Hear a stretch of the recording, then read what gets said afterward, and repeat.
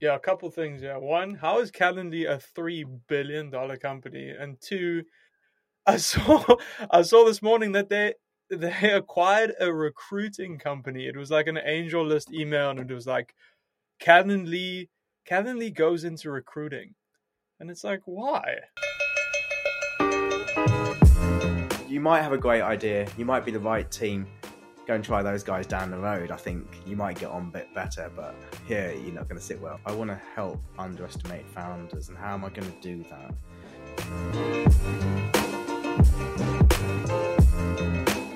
This is My Product Tested, the show that unpacks how successful founders have tested their way to the top and all the market validation that happened along the way.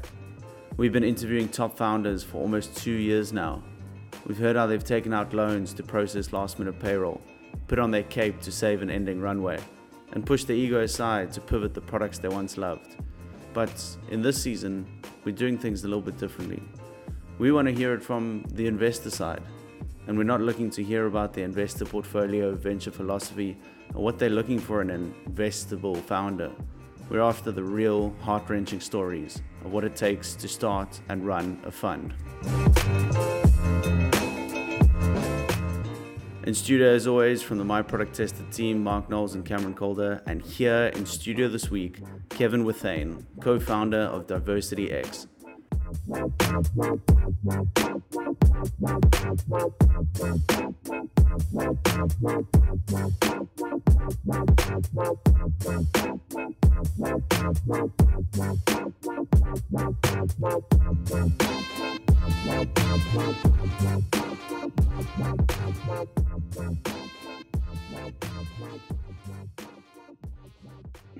Hey, Kevin. Hey, how you doing? What's up, Kevin? What's You happening?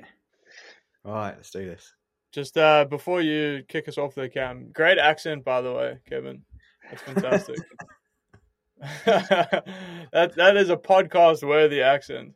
I was in the States last week, and they were all like, "Well, just say something else." Say something else. Like, my You wife thinks I've got the worst accent possible because she thinks it's so London.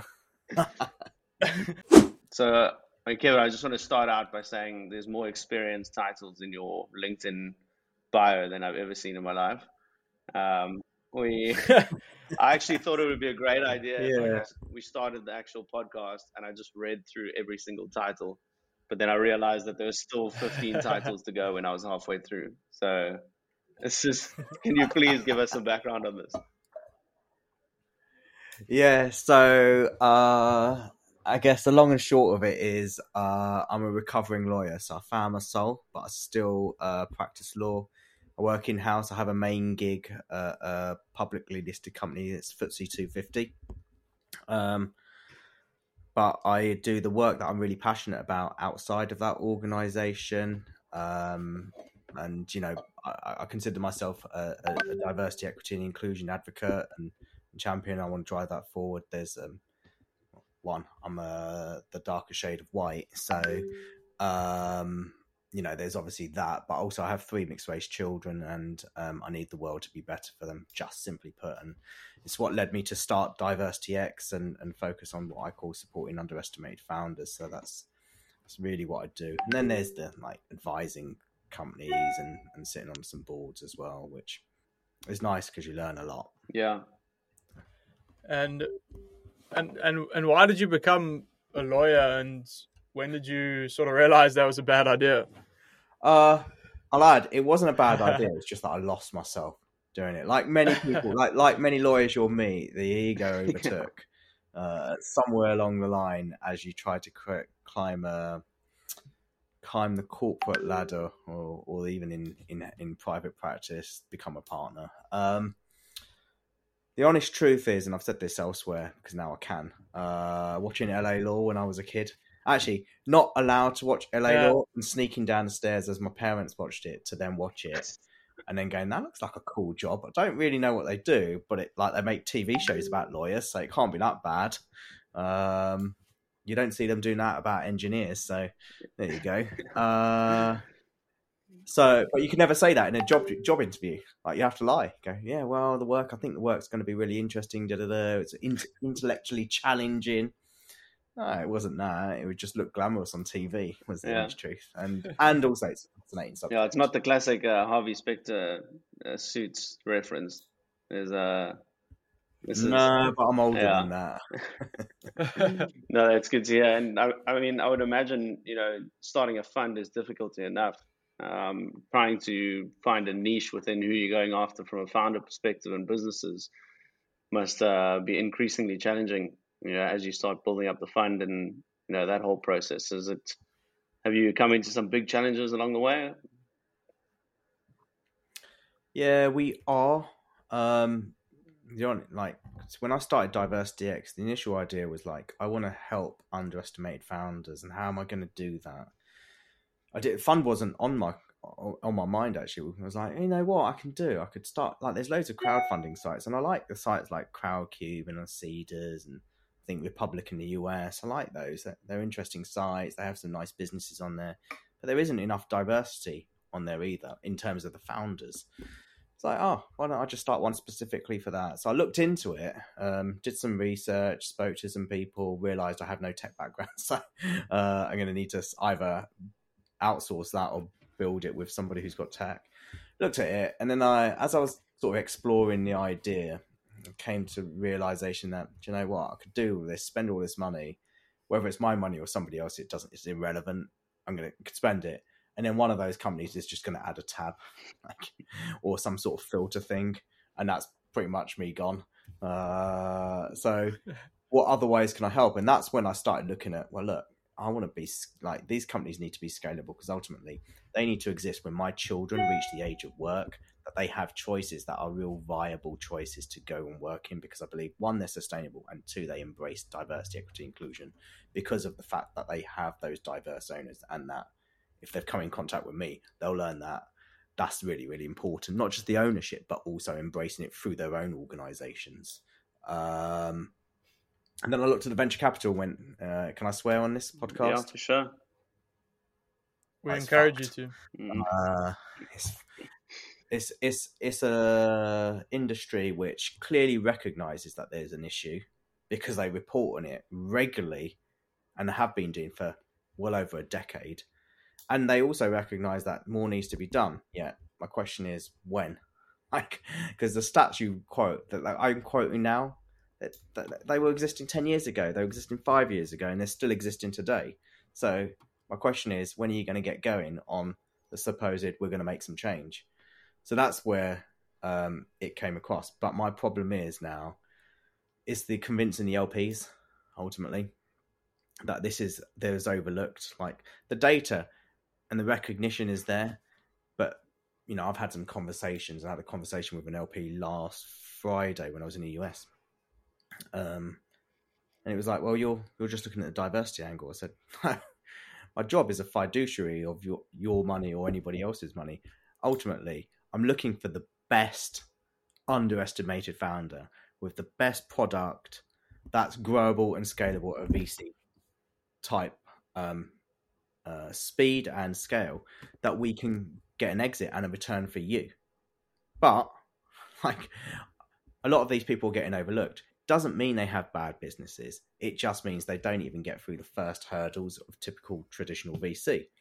So my job is to play in that blind spot, and there's a ton of people there, which is why I use the term underestimated and not underrepresented. Yeah, and that's also, going to be an amazing business to build, actually, from just like a awareness and education perspective. If you are focusing on a niche, obviously getting the funds might be a bit difficult in the beginning, but if you're going to be so specific on who you're going after, you're going to be top of mind for all of these guys that are looking for funding, that have been just overlooked, and just haven't gone through the first round, as you say.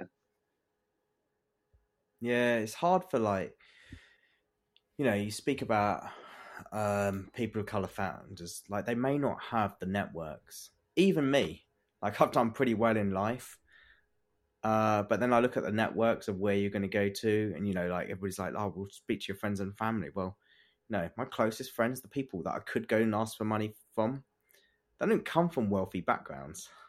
Like, they've earned their way up the table just the way I have. And so, you look at the founder side, and they come from all walks of life, and they're solving like the ones I love are the ones that I believe are solving real world problems. And they're doing it with the idea of we're going to solve this problem and we've got the best solution. But also, we can make money doing this, and there's nothing wrong with that in my view.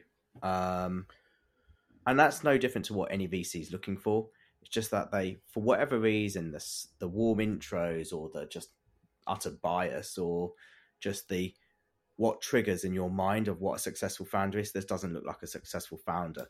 Just move it to the pile, and then you get to the hundreds of others that do look like fit the mold. You're going to spend more time going through their decks and then wanting to get to know them. So I'm just looking at that whole pool and going, there's a massive pool to play in here. And it's no longer like, I don't see it as a problem. I just see it as a massive opportunity and money left on the table by traditional VC. And do you see the kind of directional arrow of progress from VC becoming less of an old boys club? You know, it kind of has that brand of, you know, sweaters, country club, whiskey, networks, access to wealth. Do you see it moving more towards, I guess, a more democratized model as we kind of progress into, you know, you mentioned like Republic, that's an amazing crowdfunding site. Or do you think ultimately, like, essentially it still comes down to the access to capital? It's, you know, it's tough to wet your beak if you don't have the access to capital. And how do you kind of see that playing out? Do you think VC is becoming more democratized? I think in the US it is actually my partner. So I'm actually the co-managing partner. I brought on a partner, Marcus. He's from Bermuda. Just an amazing person who gets out of bed for Diversity X every single day, which is why he's the partner. He sent me something this morning. It was an article, I think, in Wall Street Journal about VC essentially becoming more democratized, and you know, LPs can come in now to funds with $500 tickets as an LP. I mean, that's crowdfunding levels, right? Yeah, I think that's a good thing. I don't think it's going to be widespread.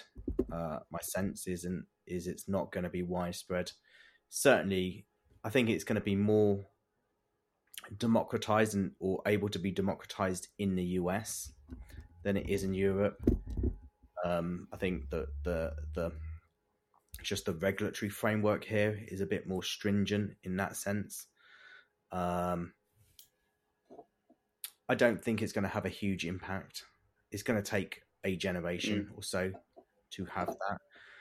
The great thing is, though, that if you're going to get like a 20-year-old kid putting $500 instead of, like, you know, in the US, you can't buy alcohol until you're 21. So the money that they would have gone using their fake ID to go and spend on some alcohol over one semester, they put towards, well, I'm going to be an LP in this fund.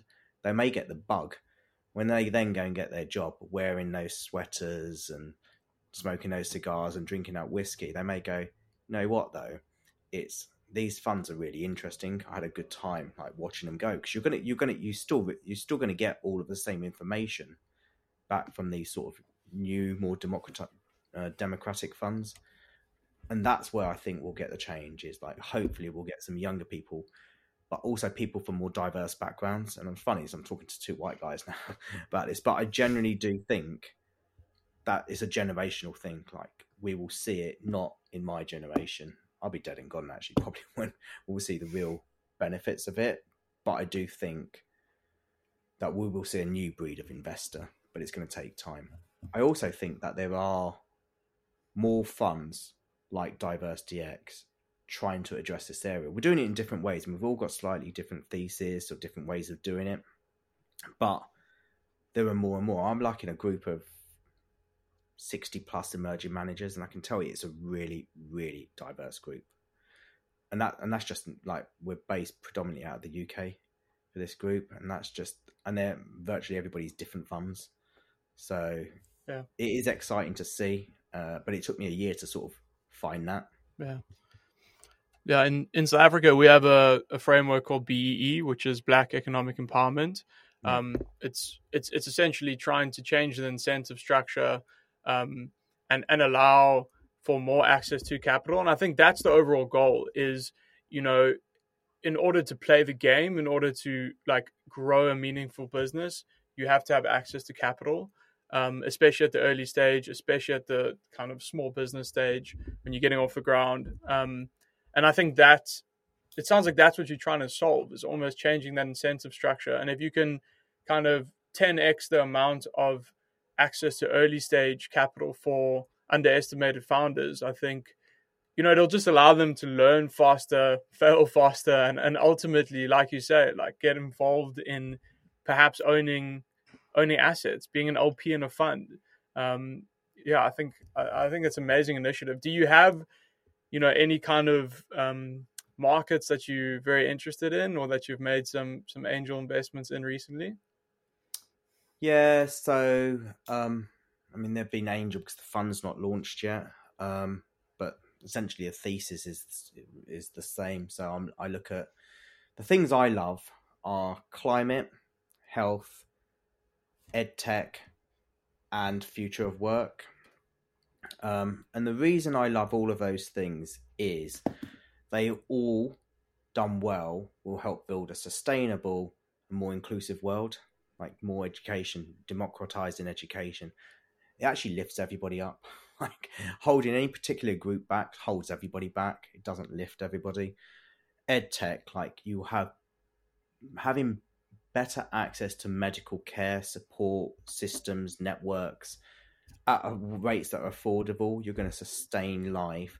You're going to have the ability. You're creating workers. You're creating opportunities for people to get into the workforce that may not have otherwise been able to.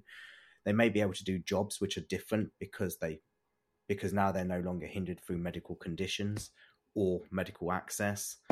Just productivity, working times. Then if you've got the future of work, the way it's going, I genuinely believe that we'll come to a point where more people have a portfolio career. Also, life expansion. We're living longer, so why retire at 65 and then you still literally got an entire working life until you die?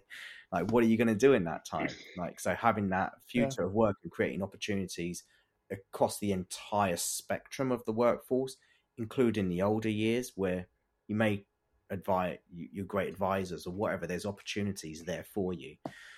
And then climate, clearly, I believe it's a crisis. If we don't solve some of the issues, or at least tackle them and push those date backs, we're going to come to a world where the land mass is smaller because it's either uninhabitable, it's going to be underwater, or it's affected by severe climate issues that we're just not going to be able to live or work there.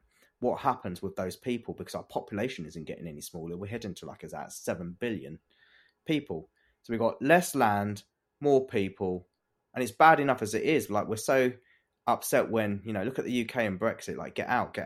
Like, we're already doing that. And that's not even because of a land issue, a land and space issue. Like, imagine when we have just people who can't live in other countries because it's uninhabitable.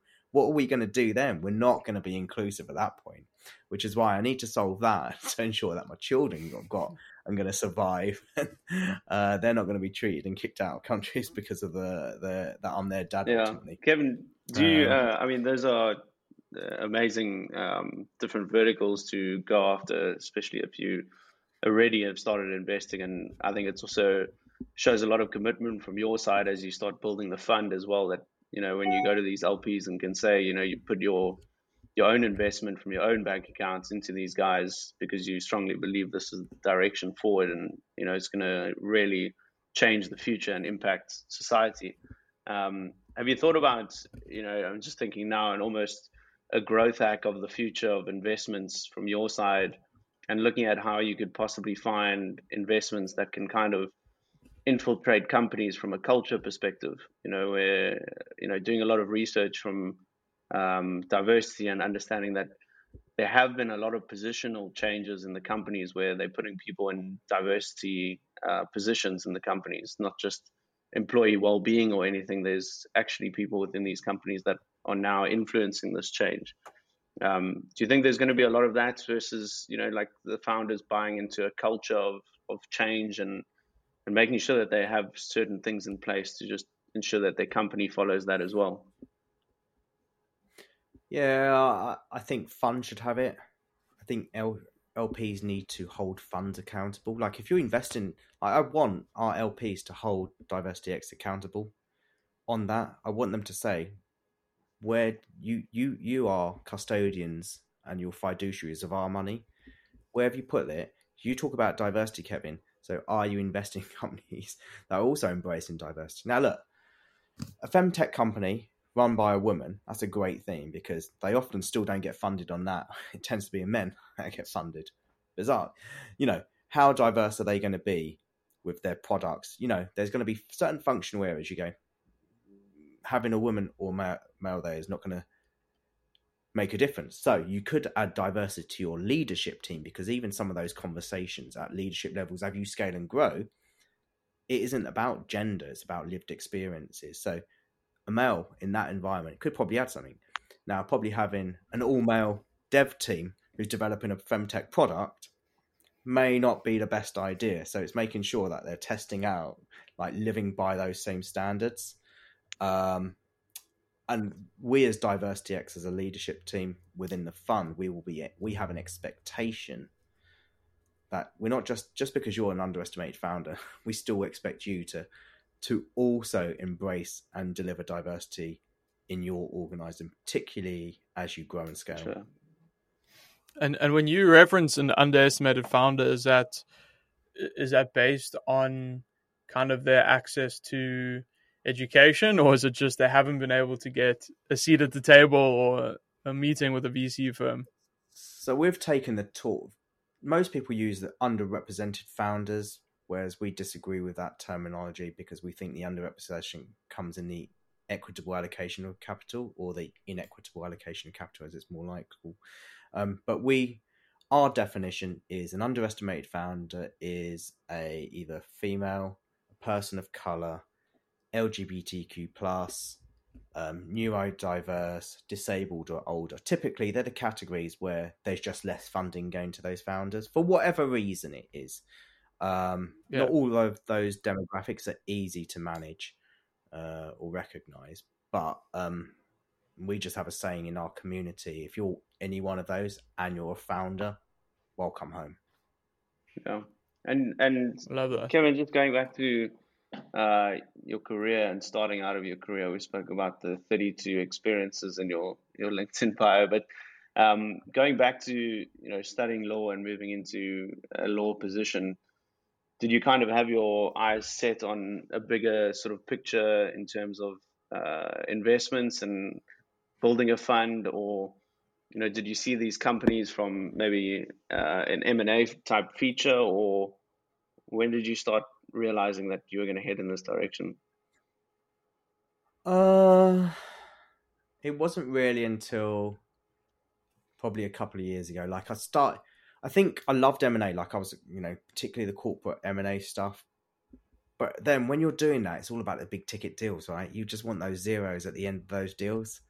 You felt good. Actually, some of the most complex deals I did were the smaller numbered deals. It wasn't the size of the number in the end. It was the complexity of the deal was often, well, this is a small financial number, but quite a complex deal because it involved various different moving parts, whatever. I found that fascinating. Then moving in-house, it's just, you do whatever crosses your desk, right? Like particularly in an organization like where I am, where we're, it's just a few lawyers essentially running a legal function, which is worth about 3 million revenue under like 6 lawyers globally. So that's a lot of work to, at that point, going, there's something else out there. Like who do I want to help? I like the energy of startups. I see I can add value to them because I've learned a lot now in my career, but not just from being a lawyer, but also being in-house where I work with business people. So you just pick it up, right? You pick up things. I don't call myself an expert in like operations, but I've been around enough really great operational leaders to pick up a lot of that. And also I sit in meetings asking questions all the time. That's what you do as lawyers. You ask questions a lot. So it's like, well, I've learned a lot. And, in my main gig, they only want a couple of my skills. They want the legal skills and the advisory and a few other bits, but I have all of this other stuff now. So what do I do with it? Like, am I going to sit on it or help people? So I want to help people. And I looked at startups like, well, I've seen how expensive this stuff is when you're a more mature organization to start inputting. What would happen if you just inbuilt it? And there's loads of data that says like really great companies with good processes, policies, procedures, embrace diversity, embrace ESG, embrace sustainability. They lead to bottom and top line growth. Why not help those companies operationalize it early? Yeah, no, that's awesome. Yeah. Yeah, I think there's an interesting framework by Naval Ravikant. I'm not sure if you're familiar with him, but he kind of has this belief system that, you know, the way people are going to work in the future is more like Ocean's 11, that movie where you're all going to come together on different projects and you're almost going to be this individual contractor. And then whatever project interests you, there's going to be like this massively diverse sort of team that comes together for like periods of time, like whether it's 3 months or 2 years. You're almost going to live in different like chapters where it's not just going to be one singular career, which is I think a pretty exciting future. And yeah, I just want to go back to, you know, the kind of underestimated founder. I just find that so interesting. Do you think that like because they're underestimated, they have like a lot more grittiness? They almost have more anti-fragility just because they haven't had a lot of resources at their disposal. You know, they've had to kind of everywhere they've gotten in their startup or their journey, they've had to really fight for it. In my experience of dealing with them, yes and no. You know, there are some I've come across that just believe they're entitled. They think they have a great idea. What they also don't realise is they have to be, just because you're underestimated doesn't mean like you can be an arsehole. Like, you have to be a decent human being. And people may not be investing, not because like you might be getting through the door. You might be one of the lucky ones because they like your idea. When they meet you, they want to know about you and your team. And then it's like VCs, most people will be too kind to go, I don't really like you, right? So they'll come up with other reasons. And then, you know, I'm pretty sure the founders would be like, oh, it's because I'm this, and this. And no, it's because you're just a dick. They just can't see a way to work with you. So no matter how great your idea is, I wish VC rejection emails were more not like, oh, you're not quite hitting the metrics at the moment, let's touch base in 3 months, and more just like, I think you're a bit of a dick. Yeah. And maybe this deal isn't right for us. You might have a great idea. You might be the right team. Go and try those guys down the road. I think you might get on a bit better, but here you're not going to sit well. But then I do come across a lot who can, you know, I know that if we invested £1, they'll get £1.50 out of that. You know, they will extract every single penny out of that to the maximum value. And it's because they've been doing it already. They're ingrained. I was talking to someone yesterday and she said to me, she's telling me how much she won a 50 grand competition, tech competition, and she basically maximized that for a good few years. And I was like, how did you do that? Like, how have you got all of this marketing? Like, this all costs money. She's like, oh, when you spent like $100 a month on this, Canva, huge traction. So yeah, that's amazing. Kevin, we always like to play a little game of invest, marry, and kill. Three potential businesses out there. Marry being you're going to be a part of this business for the long term. Invest is your standard investment, and kill you're going to immediately close the company down. And this week we've got Tinder, HubSpot, and Stripe. I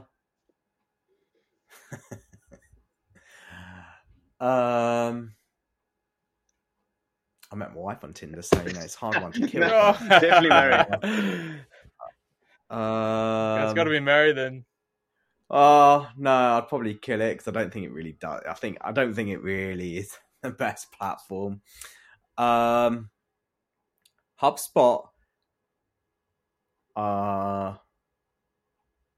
I'd probably marry because I think they've just got a huge. They just keep expanding. Like they've got so many different options of products, and everybody loves them. Everybody. Everyone Although loves I wonder, there's the thing is though, I think Monday will be around the corner, knocking on the door all the time if I marry HubSpot. But I'd go marry HubSpot and invest in Stripe because, well, they're well run, they're innovative, and they make money. Yeah, and maybe cheat on HubSpot with Monday.com. I don't want to throw that out there as a sort of person I am, but you never know. I think Monday will be flirting a lot, I'll tell you that. No, Kevin, thanks so much for your time. We really appreciated this and respect what you're doing. I think it's going to be amazing to watch the journey, especially when you guys launch properly and go out there full force. I think there's going to be loads of founders knocking on your door, and we're excited to see how those companies grow under your portfolio as well. No, thank you so much. Appreciate it. Cool. Thanks for coming on, Kev.